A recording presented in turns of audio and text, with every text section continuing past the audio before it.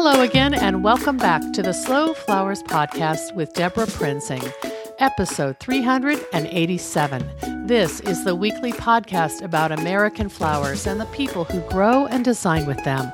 It's all about making a conscious choice, and I invite you to join the conversation and the creative community as we discuss the vital topics of saving our domestic flower farms and supporting a floral industry that relies on a safe, seasonal, and local supply of flowers and foliage. This podcast is brought to you by slowflowers.com, the free, nationwide online directory to florists, shops, and studios who design with American-grown flowers, and to the farms that grow those blooms. It's the conscious choice for buying and sending flowers.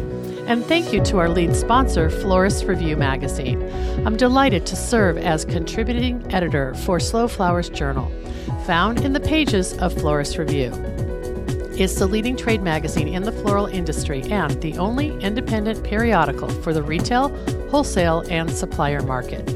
Take advantage of the special subscription offer for members of the Slow Flowers community at deborahprinzing.com, where you can also find the show notes for today's episode 387. Our first sponsor spotlight and thanks goes to Oregon-based Northwest Green Panels, designer and builder of a wide array of wood-framed greenhouses. Their greenhouses are 100% Oregon-made, using twin-wall polycarbonate manufactured in Wisconsin, making Northwest Green Panel structures a great value for your backyard. The 8x8-foot modern slant greenhouse has become the essential hub of my cutting garden. Check out photos of my greenhouse in today's show notes or visit northwestgreenpanels.com to see more. Our theme for 2019, 50 States of Slow Flowers, continues today with Althea Wiles of Rose of Sharon Floral Design Studio in Fayetteville, Arkansas. So listen for our conversation at the close of this episode.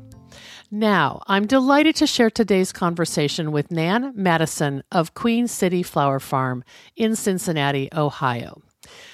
I met Nan virtually in 2015 when she emailed to introduce herself. It was a lovely note from a woman who would become a kindred spirit and friend. Nan wrote this, quote, "One vase at a time. That was the line that hooked me. I could make one vase. I'm a podcast junkie and a gardener. Slow Flowers hit my radar either via Ken Drews or Riz Riaz early in the game. I listened all summer. I wanted to hang out with these people. I showed up at the ASCFG meeting in Delaware to explore more. I met you ever so briefly. I came home wondering, how can I be part of this movement? I could read between the lines. People already owned their land. There was a husband or family in the background. But let's be honest, I'm single in my late 50s, and I wasn't about to leave my good job with benefits.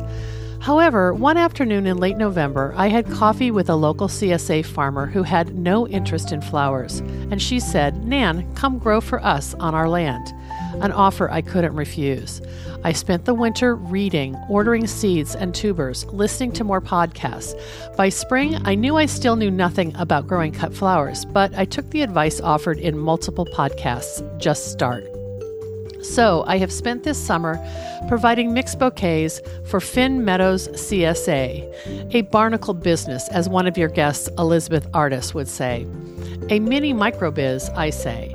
I average 7 bouquets a week. Not much, but 7 more vases of fresh, local, seasonal flowers sitting on someone's table each week. And I continue to listen to your podcast. Lucky for me, I'm heading to New York City this weekend, and although not planned, it turned out that I had scheduled myself the same week as the Field to Vase dinner in Brooklyn. Oh my gosh. So what's another day in New York City if I can catch that event? I hope to see you there. Final thought, Deborah, trend is not a bad word. Embrace it. You've created a wonderful trend. Who am I to tell you what to say? I love your podcast. Its growth proves its worth. Sincerely, Nan Madison. Well, isn't that just the kind of email to enjoy reading and then savoring again and again? Nan and I did get to meet that summer of 2015 in Brooklyn, and subsequently we reunited at Lisa Wadd's Flower House Detroit just a few months later. Nan joined Slow Flowers as a member. She attended the first Slow Flowers Summit and the second Slow Flowers Summit, and she's already scheduled to join us in St. Paul at Slow Flowers Summit number 3. We've met up at other flower events as well. When Nan came to Seattle last month for a short visit, I told her we needed to record an episode for this podcast. Lucky for me, she said, yes, I know you will enjoy our conversation and laugh along with us. And you'll be inspired as I am by Nan's joie de vivre and her determination to grow flowers, even if just for a single vase of beauty. Check out today's show notes for episode 387 to see photos of Nan, her flowers, and her various projects, including a new dahlia-filled venture, which she mentions in this episode. You will also find links to Nan's social places. She's one you'll want to follow and connect with. Let's get started.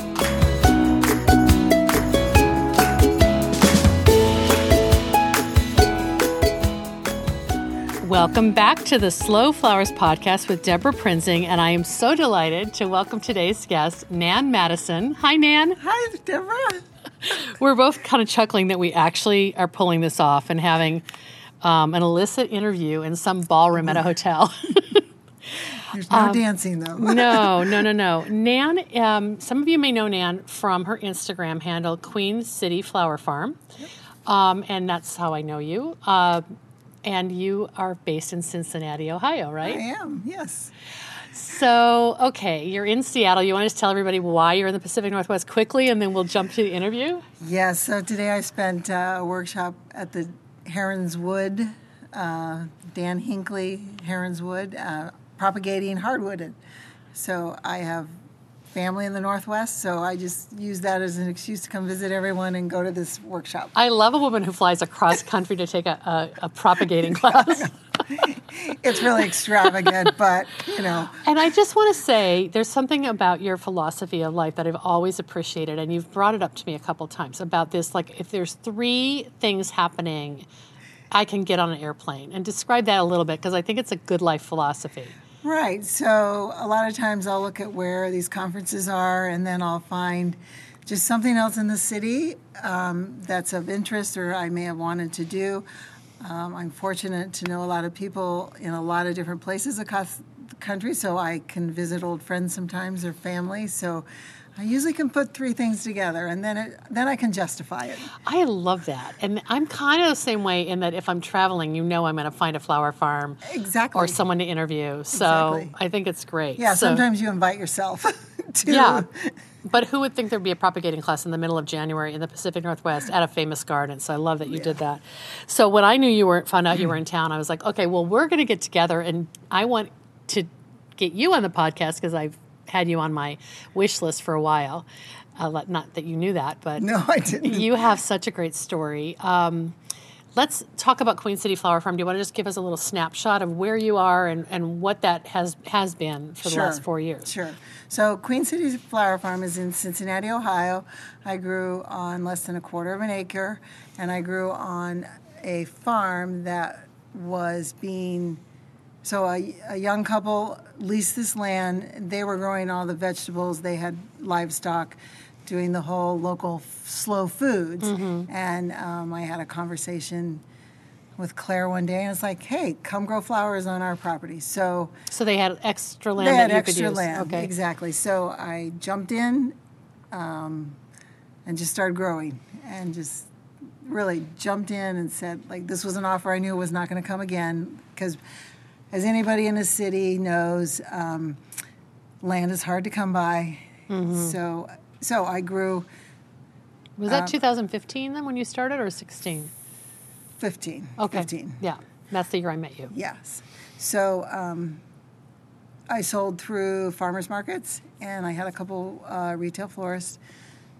Basically, the farmers markets were through Claire, and I was just an added value to their produce. And then I solicited a couple of florists. Yeah. And you just did it. And I just did it, yeah. I jumped in, and I joined the ASCFG, because, like, we don't need to reinvent the wheel. Like, let's learn from people who've gone before me. Exactly. Yeah. And just, listen to podcasts and just dived in, head first.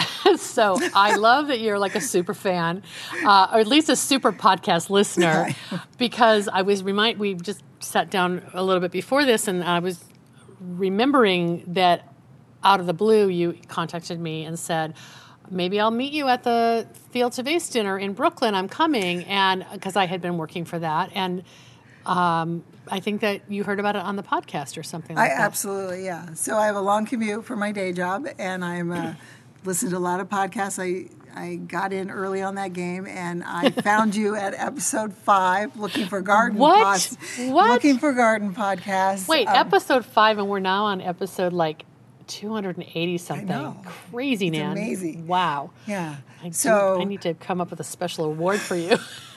You and David Brunton from I Whitefield. wasn't even growing cut flowers then. It was just like gardening. I was into gardening. And You're just kind of trying to pass the time while driving. Exactly, yeah. I was I've done killing that. this commute. But I found it, and it was like, oh, wow, this sounds interesting.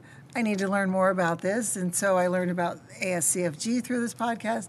I learned about the Field to Vase dinners. I mean, I've And learned slow flowers. Slow flowers, the whole thing. Wow. So, But how many people who have, and we didn't really just explain completely, you said you had a day job.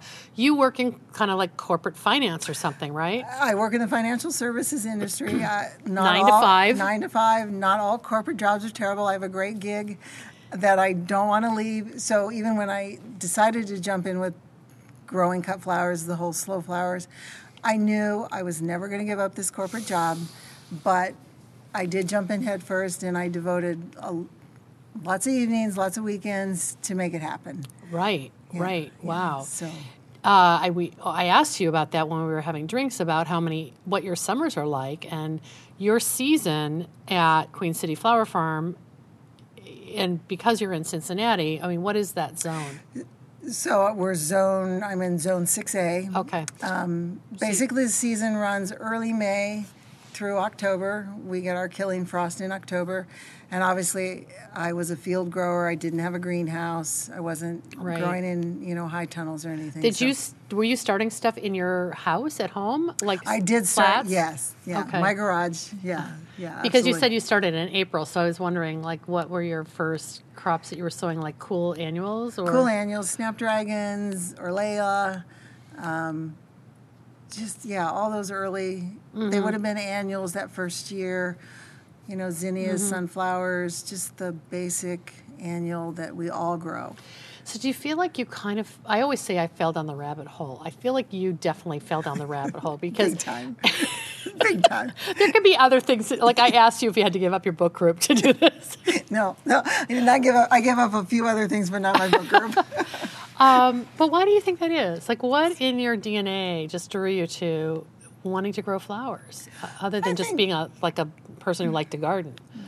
Well, I think the gardening had a lot to do with it. I think, at that point in my life, I was an empty nester. And I was like, I can do this. Mm-hmm. And I love your tagline, one vase at a time. Mm-hmm. I was like, I can do one vase. That's a good point. Little did I know I was going to be doing multiple vases. Yes. But who doesn't love a flower? Right. So I think it's just... It's creative. It's creative. Yeah. And, again, it's very different from my day job, which is pretty analytical. I'm in front of a computer a lot, so this really was a way for me just to be outside, do something physical. Yeah, we talked about it being more fun than going to the gym. Much more fun than going to the gym. Yeah. And, everybody loves you when you show up with flowers. Right. It's just, right. You can make a lot of people happy. Yeah, it's true. It's true. And over the course of 4 years, you really developed a local following of people who were buying your flowers through your kind of but they were kind of like co-farmers. Correct. Booth at the stall. You weren't having to physically go. I did not have to physically go to the farmers market. That so helps. they covered 2 farmers markets, and I would just make sure I had bunches for them to take when they, loaded up all their produce. Mm-hmm. And so, like our agreement, I paid them a percentage of my sales. So it just worked out because it, was an added value for them. It was a way for me to sell without having to physically be at the farmer's market.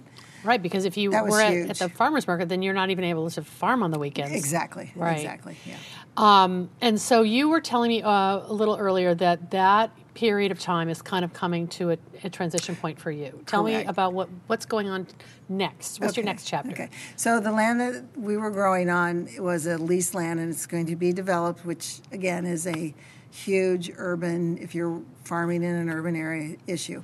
Wow. So, by the way, did they find other land, or Claire and her husband? They ended up, they're going to be running ranch in California for somebody. Big change. Big change for them, but perfect change. So I knew at the end of I knew going into this that this lease was going to end. And I knew in that 4-year period whether I would really love this, hate it, someplace in the middle. And at the end of this 4 years, which is now, I'm in the middle. I think it's great though because you did a serious due diligence. Absolutely. You checked it out and you didn't, which we know a lot of people who chase this dream of being like in the fields in a paisley sundress. Not how it looks. You're hot and sweaty and dirty and So you kind of did the 4 years and then had a chance to make a decision. Exactly. And so I decided I don't want to run a business. It's very hard to do this part-time. You do not do it justice. You don't do your customers justice. You talked about that too. It's just not a side hustle that's viable. You don't do it well. Yeah. You don't do it well when you're doing it part-time. Yeah. So in the end, one of my customers knew that I was going to lose this land, and she comes to me one day and says, "Hey, you ever want a job? Let me know." And I initially said, "No, I'm going to do my own thing still." And then the more I thought about it, it was like, "No, that's perfect." Wow. So describe that. Okay, so it's the Marmalade Lily, and they have a venue barn. And part of their whole marketing spin is we grow all the flowers for the events that are held here. So she does about 50 weddings a year. Wow. So mostly a wedding venue. Mostly a wedding venue, but there are, any other kind of event can be held there. I checked out the website after you told me about this. It's a beautiful place. She did, yeah. It's she built the barn with this vision. Okay. Like she knew this is what she wanted this barn for. So as I was selling to her over the 4 years, I watched her business grow organically. She didn't start out with 50 weddings, but that's what she did the most recent year. She's added a U-cut, or U-pick garden. She does Friday night. She calls it Friday night or Friday flower bars once a month. And that's just, kind of a girls' night out, come make an arrangement. She does that monthly. But kind of like drop in, like it's No, it's a reservation, but it's very consistent. It's like she has it every month. It's always on a Friday. So people get into habitual, let's go do that. Yeah, they're used to seeing that. That's creative. She's going to offer CSA subscriptions this year, is new for her. So she has just grown organically, and her property, because it's a venue, it's just gotten more polished. There's more plantings. Each year she's added, and so when what's her name, by the way? Laura. Okay, Laura. So when Laura made that offer to me, I was like, you know what? This is the kind of place I'd like to work. And you already knew they loved your flowers and they do what you grow. Yeah. So I sold them dahlias. They kind of struggled with growing dahlias, and they oohed and awed over mine. So I'm just going to kind of take that expertise with me. I'm only going to be involved in the growing, not doing any of the design or running the U-pick or anything like that. But that's the part I love. Yeah, that's what you had originally got you into this, right? Exactly. So, in this transition, this particular job, it just allows me to stay involved in the industry because I do love this local, seasonal. I love the whole concept. And so this way I can just stay involved and still, bring what I've learned the last 4 years, because I've learned a lot in that last 4 years. So, and just help them. You've gone to a lot of conferences and workshops, but basically you've learned just growing and doing it, right? Yeah. You can read and you can go to the conferences, and I highly recommend that. But at the end of the day, you got to be out there growing it, making your own mistakes, trialing things, because what works over, in some other state might not necessarily grow well where you are. You just got to jump in. So I was teasing you when we were having drinks that you're going to become the head dahlia grower at Marmalade Lily. You don't know if that's actually your title, but we're going to call you that. I'm just curious, the dahlias that you were growing at the other property with Claire, were you able to save any of those tubers? Or I still have hundreds of tubers. Wow. And so I do two things with those tubers. Okay. Number one, I will use them personally in my own yard. And then I'm also involved with the Cincinnati Dahlia Association, and they sponsor 2 sales every year. So I will donate a lot of those tubers to that organization for their sales. Because they absolutely have to be dug up in the fall in Cincinnati, right? Yeah. And then Laura is also buying tons of varieties that she wants for her palette for 2019, and maybe you'll be the steward of those. Right. Yeah. I'll just help grow. I mean, I'll do all the things you need: plant them, weed them, and then whatever else. You're like a dream. She's so lucky to have you. Well, I'll help seed. I'll help. I just want to be involved in the dirt. Yeah. So, this relationship that you have with the Dahlia Society is really interesting because I've seen you've posted things this past year with, like, there's been a show that you were involved in, and and I've attended some of those shows. They're probably similar around the country, right? Yes. Yeah. So they're avid hobbyists, basically, right? Avid hobbyists, and basically, there's 4 areas of promotion. So you have the people who grow for competition and exhibits, which is kind of what those societies are known for. So you have those. You have people who are just interested in growing in their gardens. Now that the cut flower boom is on, there's some interest in that part. And then the 4th area are people who hybridize, who are trying to create new varieties. And their stories are kind of the most fascinating to me. I bet. Yeah. I mean, think about it. It's like being an archaeologist or something, like finding the roots of these new varieties. Well, it takes years. It takes tons of patience, and to get it recognized by the Dahlia Society, the national. There's all this criteria that it has to be named and all of that, has to be right? named, and it has to be trialed. It has to be grown for 3 years, and obviously it has to be consistent. Wow.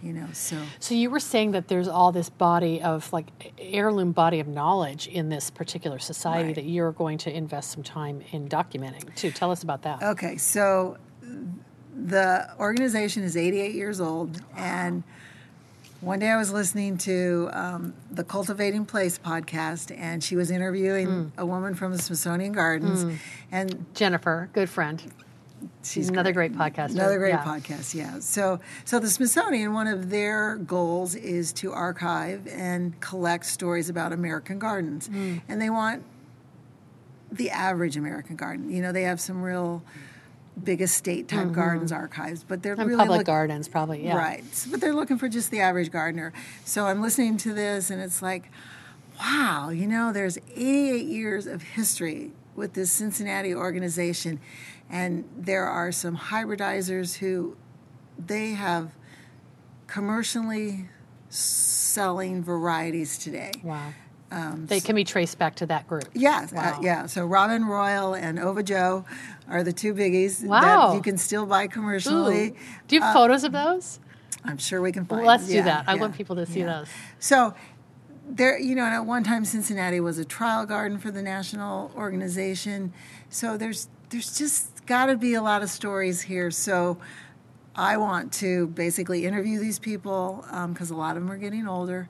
I want to interview these stories, capture this history, and submit it to the Smithsonian. Oh, that's wonderful. These are people who, they're doing this because they love the flower. They never got paid for these commercially grown ones. They were never doing it for the money. It was just the love of the flower, the challenge of creating a new variety. So I just think that's a great story, and it needs to be captured. Yeah, it's the passion of why people garden, really. Exactly. Right? Yes. And you were joking that you might be one of the youngest members of the Dahlia Society. So you might have a few people who are in their 80s to talk to, right? Yeah, I really need to get those interviews going. My gosh. So one of the things I love about you, and ever since I met you in 2015, and our paths have crossed at a number of floral events, including you are one of the first attend. You're the person who has attended both of the Slow Flowers summits, and you've already signed up for 2019. So I'm very excited about that. But I think I put you into this category of like floral tourist, and you. I admit it. I'm a groupie. And you bring your girlfriends with you and your sister. Like you make people get excited about your trips that you're putting together. Yeah. Like, how many of these do you do in a year? I really only do one a year. Okay. Yeah. Your summer. It's kind of a summer. Yeah. And again, it's just it's fun to go to these dinners because you get to see these farms. Mm-hmm. You get to go to other parts of the country. Mm-hmm. I mean, part of Alaska, we saw each other up in Homer. Yeah, and again, like I wouldn't have gone to Alaska, but I use that as one of my three. It's kind of one of my three things. So I can go to this great dinner, and then I find two other things to do. So it's a great way to see the country, quite frankly. So if you're, interested in geographically learning about this country, because it's so different in so many. Absolutely. So much variety. This is just a wonderful way to explore the natural side of the country, And you can root for the sports team, but there's a whole other piece of the country. Yeah, there's that whole crowd that's going around to baseball stadiums, but we're not interested in that. Yeah, I'm just doing it on the flower level. Yeah, but that's what you kind of do with like your sister or your girlfriends. Yeah, but the summit, you're coming to that. The summit I come to, I think, because, again, I find this a very fascinating industry. Mm-hmm.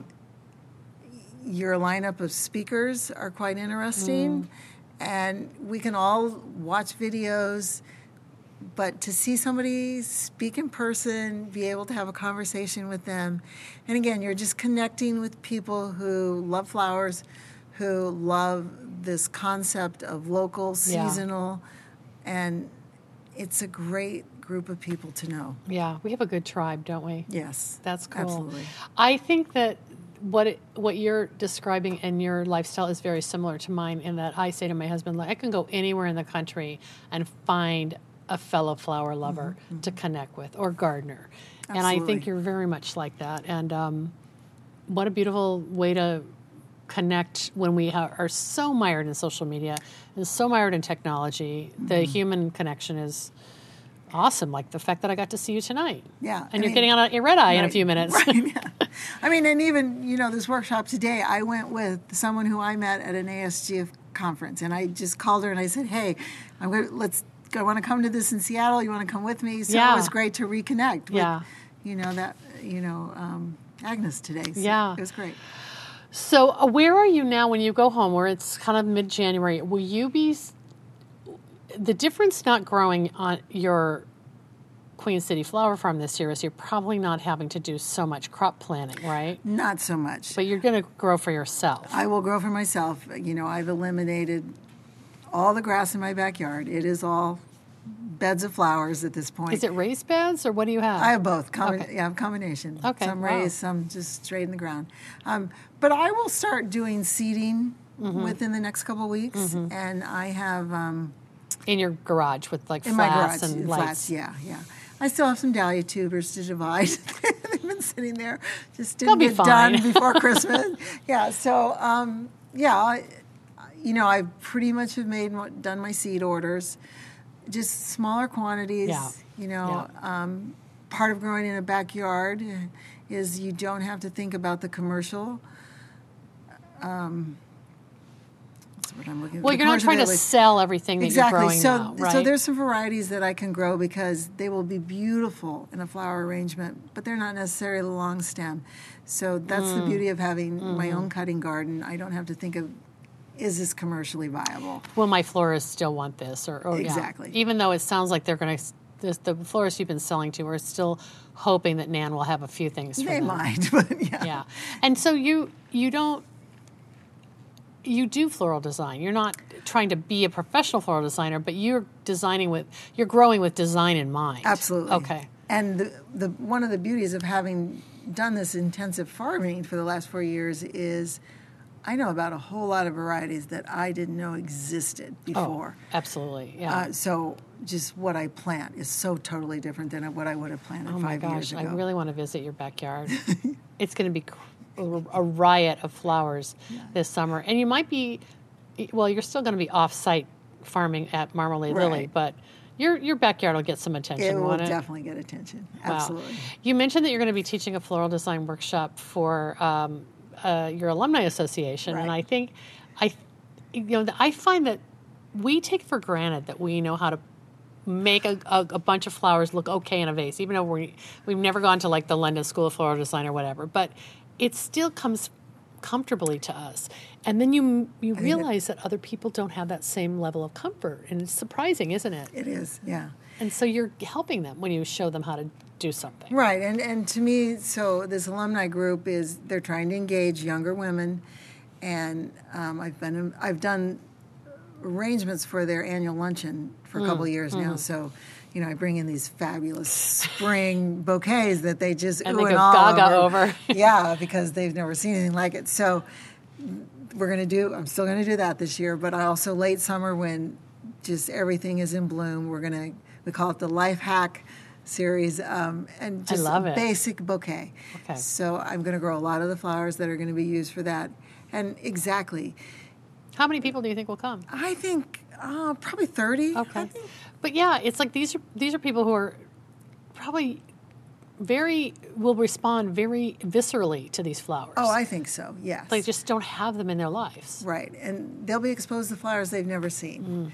And that gives you a chance to educate, too. And again, the design, you're absolutely right in that most people, they've never done it, so they think they can't do it. And really, there's some pretty basic design skills that you can give them, some real simple rules. Is this a great designer? No, but it will look better than the person who goes and buys that bunch of flowers, just sticks it in the vase, and that's it. And meanwhile, you're subversively educating them about local flowers. Yes, and I will, it's a way to explain that whole system. We can talk about how they're imported.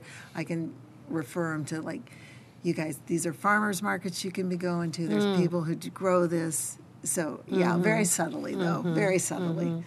Yeah, it's interesting. I almost feel like people just need to be given permission to trust that just to design for their own pleasure. Yes. Yeah. And if you think it looks good, then that's fine. We're not judging, right? Exactly. I love it. Yeah, and I even find like garden clubs that I speak to and that I've been members of, I come out of horticulture and garden clubs. We never would give ourselves permission to cut from the garden because we didn't want to denude the border or whatever. Right. So even that, I had to get over that myself, and I find that I have to say to people, cut from the back of the shrub or from the lower branches. You're not going to wreck your garden by cutting. Right. So you have to kind of, we just take it for granted. And the fun of having a backyard cutting garden is that you're growing to cut. Yes. You're not trying to compete with the neighbors. Exactly. Well, that's fun. Well, Dan, I have so enjoyed seeing you tonight, and thank you for talking on the podcast about Queen City Flower Farm and the new chapter for Nan Madison. I don't know exactly. I'm glad you're not changing the name. You're kind of taking I can't quite give up ownership of that name. It really has brought me a lot of opportunities. I've met tons of people through this. So I'm not ready to quite give it up, even though it's changing. Yeah. And Queen City must be some reference to Cincinnati, right? Yes, it's a nickname for Cincinnati. Sorry, I should have asked that at the beginning. It goes back to the 1850s. Queen City of the West. Anything I should ask that I didn't ask you that you want to make sure you mention today? Well, I think, gardening in general is such a nurturing way for people to just kind of de-stress. And when you give yourself permission, it doesn't have to be perfect. The edges don't have to be perfect. Crisp. It's so enjoyable. So it's just such a, I don't know, everyone should at least have a potted plant. I agree. To get their hands dirty. And I couldn't agree more. Will you share some photos of your flowers and your garden? And good. We'll put those. We'll put those in the show notes. And I'm glad I'll see you in the St. Paul on July 1st and 2nd. Looking forward to it. Slow Flower Summit. And if you're listening and you're coming to the summit, now you're going to be looking for Nan so you can tell her you heard her on the podcast. Did you ever think that we'd sit down and do this? No. I'm the flower groupie. I'm so glad we're doing this. I'm the outlier. Oh, no. You're a fabulous guest, and I'm so glad we did this. Thanks so much. Thank you.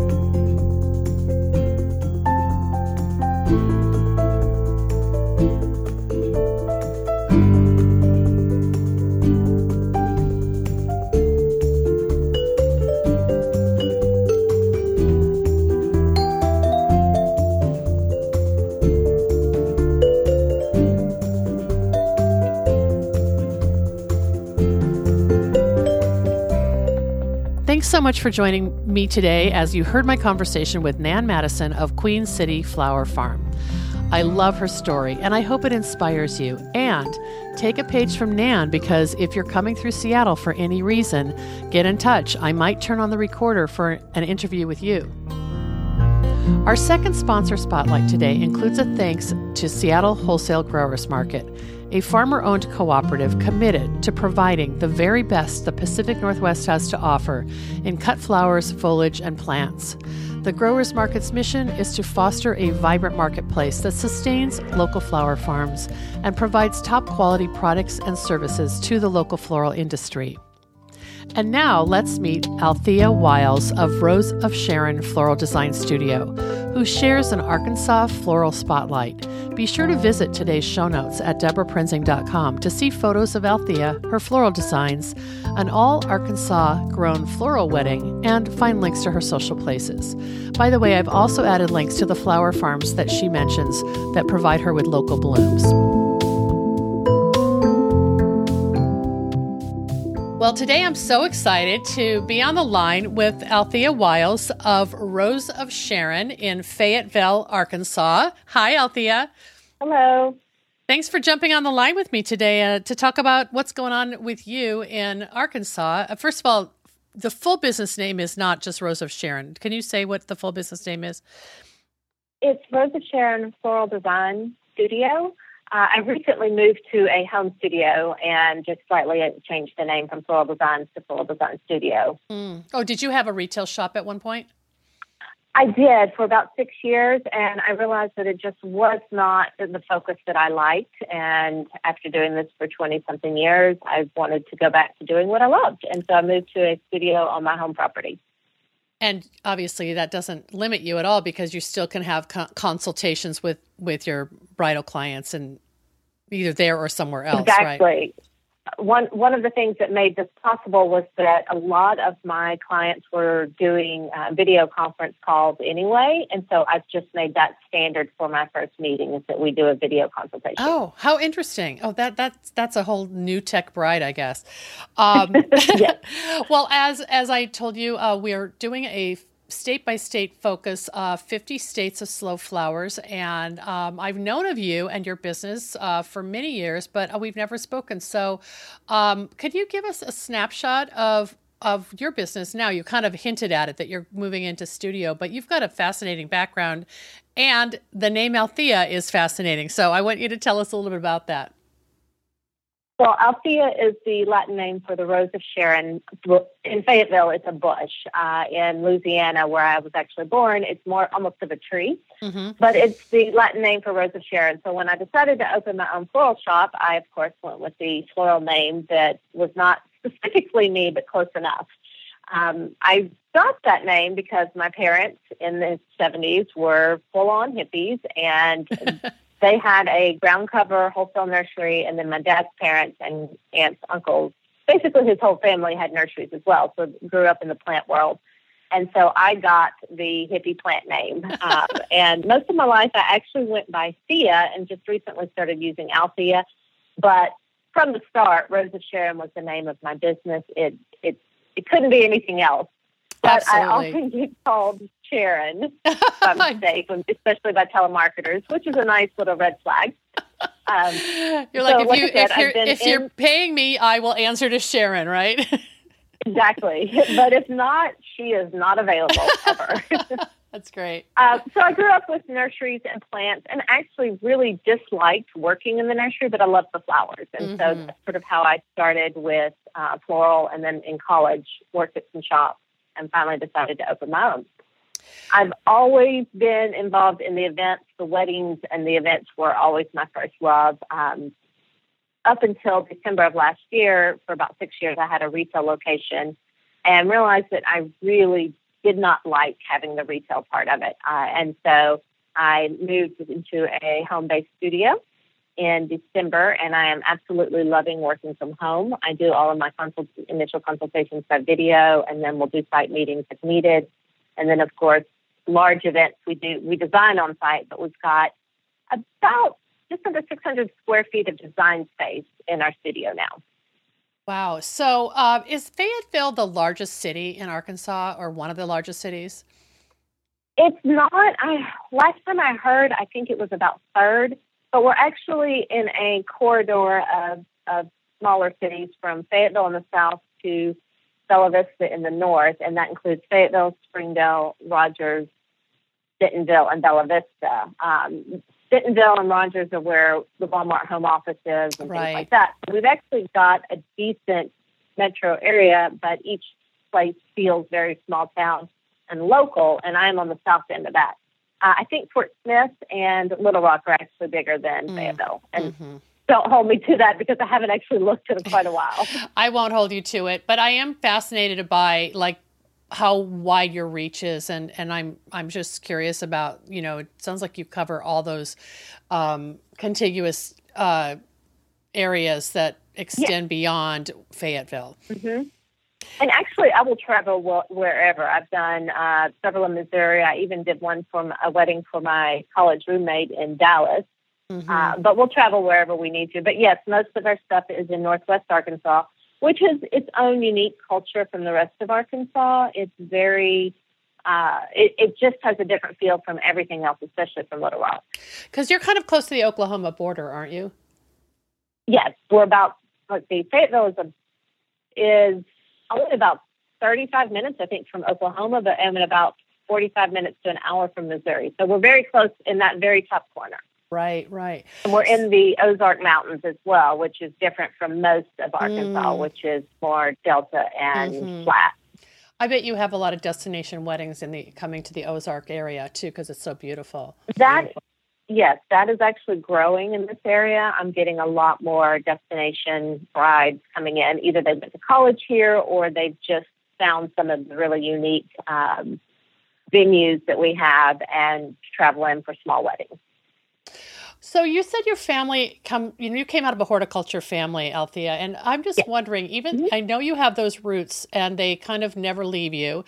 Have those influenced your effort to try to source local flowers or from domestic farms, or what's your menu of options? Well, that has actually increased quite a bit in the last 3 to 5 years, I think. We've always had a nice farmers market, but it's really taken off in the last few years. And there have been 1 or 2 long-term floral farmers in the area. And then recently, in the last 3 or 4 years, we've had a few more smaller ones that have popped up. So as a retail florist, we're always competing with the farmers market and the farmers market look. The customers can definitely go there and get beautiful, fresh flowers, but it is a different design style. As far as weddings go, I started a program last year that I call Farm and Garden Grown, and we promise 80% of the fresh materials will be locally sourced. So for me, it ends up being when the farmers market is open, when the growers are available. So April to November is pretty much when I offer that. It's difficult to get very specific colors, very specific flowers, and know what's going to be available 6 months, 3 months in advance. I pretty much have to say we will source it locally. We will do as much as we can, and we'll try for these colors. So, and then let the bride decide if the color is the most important, or the flower, or having the locally grown flowers. It does end up being less specific on colors and flowers if we go mostly local. I had a really good success with that program for Mother's Day last year. So several of our specials we sourced locally grown things, and people loved that. To give Arkansas weddings. So to give Arkansas grown flowers for Mother's Day, that was kind of that connected with customers. They liked that program. Yes, they really did love that. And then, but for weddings, a lot of our brides still want to be very specific on flowers and colors. And so they may say, if you can use the local, do, but I really want these colors or these flowers. And so we end up mixing. As far as on the back end, it's difficult because I don't know until 2 or 3 weeks ahead of time what's going to be available. Yeah. You have to be really nimble in your buying and procurement to. Yeah. I guess also it sounds like when you are doing the local buying, you're also working with relatively small growers, so you may not even be. Yes. You may be mixing it up. Oh yes, yeah. We have 3 that I use fairly consistently, and there's probably 3 to 4 more that I can call and say, "Do you have this, or do you have that?"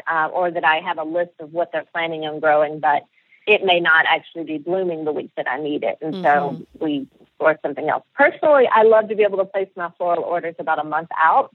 And I've learned with the local stuff, I just have to wait and place those orders a little bit closer. Yeah. So if you're, if you're running into some kind of dead end, for example, on a pallet or on a particular flower, and you have this flexible bride who's understands that it may not work out to get local, what is your next option? Do you have a large wholesaler in Fayetteville, or do you have to? No. Okay. We don't actually. We have one company that drives the refrigerated truck 3 days a week, and then and they're out of Springfield, which is 2 hours away. We have another company that's out of Springfield that I can order and have delivered every day, and then I have a supplier out of Fort Smith that does the same. So as long as I get my order in by 9:30 or 10, I can get it same day.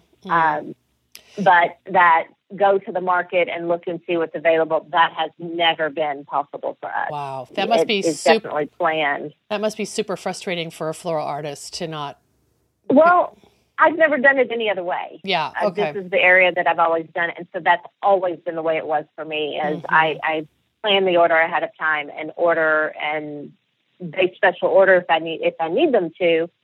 But I've never been able just to go with a budget and pick things that are pretty to design with. That's completely foreign to me. Well, yeah. I mean, obviously you've done you've created the best practices for your business, and it sounds like it's successful. And maybe as these smaller farms mature, maybe you will have a little bit more ability to actually choose flowers, especially in the, as you said, spring to fall season, when local products are available. The 2 larger farms around here, they have consistently had the same flowers year after year. So I know that if I need ranunculus at a certain time of year, that farm will have it, or the sunflowers, that they're going to be a good size. And so I can sort of plan on those types of things. But they're always experimenting with something, or if it's a bad crop, or we have a late frost, and we can easily have a frost in late April that's hard enough to kill a lot of stuff. And so, it's not a guaranteed thing. Or we have a very warm spring and the peonies are a month early. And so we don't have them when we expect them. Right. Can you mention the names of some of the farms that you are able to source from? Sure. Woodbine Mead is one of my favorites, and they're local in Springdale. And then there is Dripping Springs. And they've been around for quite a while. They're in Madison County, which is about an hour from me. Flourish is another one. And then there's a new one in South Missouri that I've worked with a little bit called Gardenia Farms. And all 4 of those have excellent flowers that I've used. Oh, that sounds great. Well, I'd love to show some of your photos of some of your designs that kind of fit into that special program that you have. What did you say it's called? The Garden and Farm, or? Farm and Garden Grown. Okay. And I can certainly send you some pictures of our Mother's Day specials. And then actually we did one wedding last year that was all locally grown. And I think I have photos of those as well. That would be so nice to show. I feel like you're probably kind of pioneering even the idea of local with your clients by having these programs, even if maybe it's not a huge part of your business. It's just modeling this as a choice if people know enough to ask for it. Right, exactly. There are some definite hardships to it. I mean, having a small farm, I know from experience, is hard. It's a very difficult business. And so I really do support the small farmers. But the brides have to know that they have to be flexible if we do that. Mm-hmm. You have to be firm, Althea. Take things under control. Well, what are you excited? Yeah. What's going on that you're excited about for 2019? It sounds like the big news is that you're kind of out from under the burden of a retail schedule. That probably has freed you up considerably. It has. I'm back to focusing on the weddings, events, and sympathy work, which is absolutely my love. The weddings are, I'm just not stressed by having the retail. I will absolutely do a birthday arrangement or get well soon arrangement, but it's not the focus. It's the weddings and the events. And actually sympathy work. I absolutely love sympathy work. We work with some of the local nurseries, and we do a lot of planters. I try and get locally grown flowers for those as well. Right. So mixed planters, and those are big for the sympathy stuff. Well, that's obviously in your genes coming out of the nursery trade. So that's a good point. Well, thank you so much for chatting with us. I'm really excited to see the growth of your corner of Arkansas. Maybe you can send me a list of those farms we discussed so I can add them to our show notes and link to them as well. And I thank you for being a pioneer and for modeling the Slow Flowers ethos as a facet of a more full service business. And I think this is something that I run into sometimes where a florist will say to me, well, I'm not 100% exclusively able to serve my clients with local flowers. Right. So I don't think I qualify for being part of Slow Flowers. And I'm really, I'd love to now use you as an example to say, it's just being available to respond to those requests and know how to find local flowers, even if you're not able to do 100%. I still think that's moving the needle. Yeah. Well, thank you for having me. I've enjoyed this. Oh, good. I have too, and I'm really looking forward to seeing photos of your work. I've spent some time on your website, and it's lush and wedding centric, and it'll be fun to show that all Arkansas wedding. So thanks so much, Althea. I really appreciate you giving us a snapshot of your corner of Arkansas. You're welcome. Thank you. Bye-bye. Bye.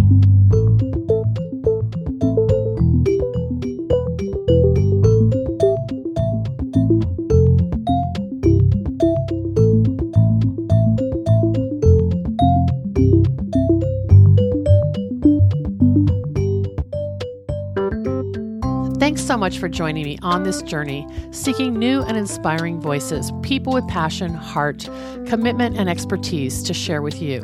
I hope today's episode gave you at least one inspiring insight or tip to apply to your floral enterprise. What you gain will be multiplied as you pay it forward and help someone else. We have a vital and vibrant community of flower farmers and floral designers who together define the Slow Flowers movement.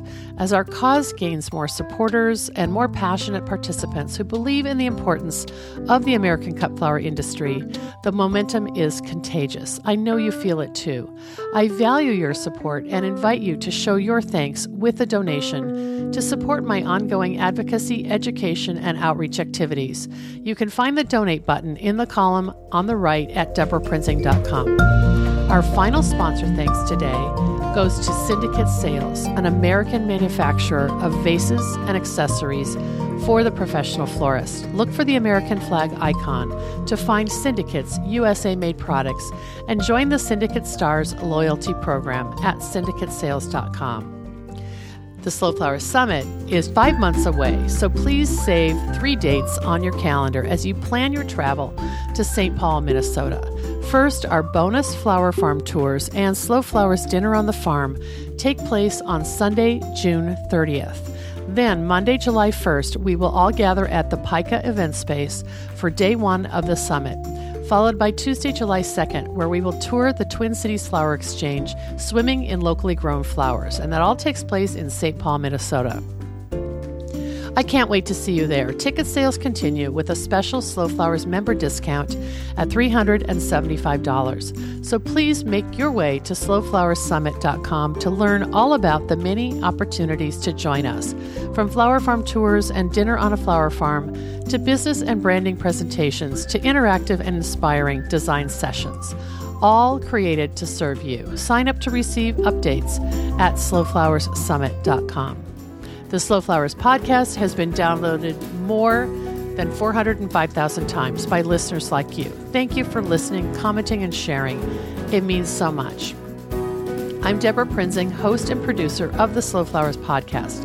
Next week, you're invited to join me in putting more American-grown flowers on the table, as Nan Madison enjoys hearing me say, one vase at a time. And if you like what you hear, please consider logging on to iTunes and posting a listener review. The content and opinions expressed here are either mine alone or those of my guests alone, independent of any podcast sponsor or other person, company, or organization. The Slow Flowers podcast is engineered and edited by Andrew Brenlin. Learn more about his work at soundbodymovement.com.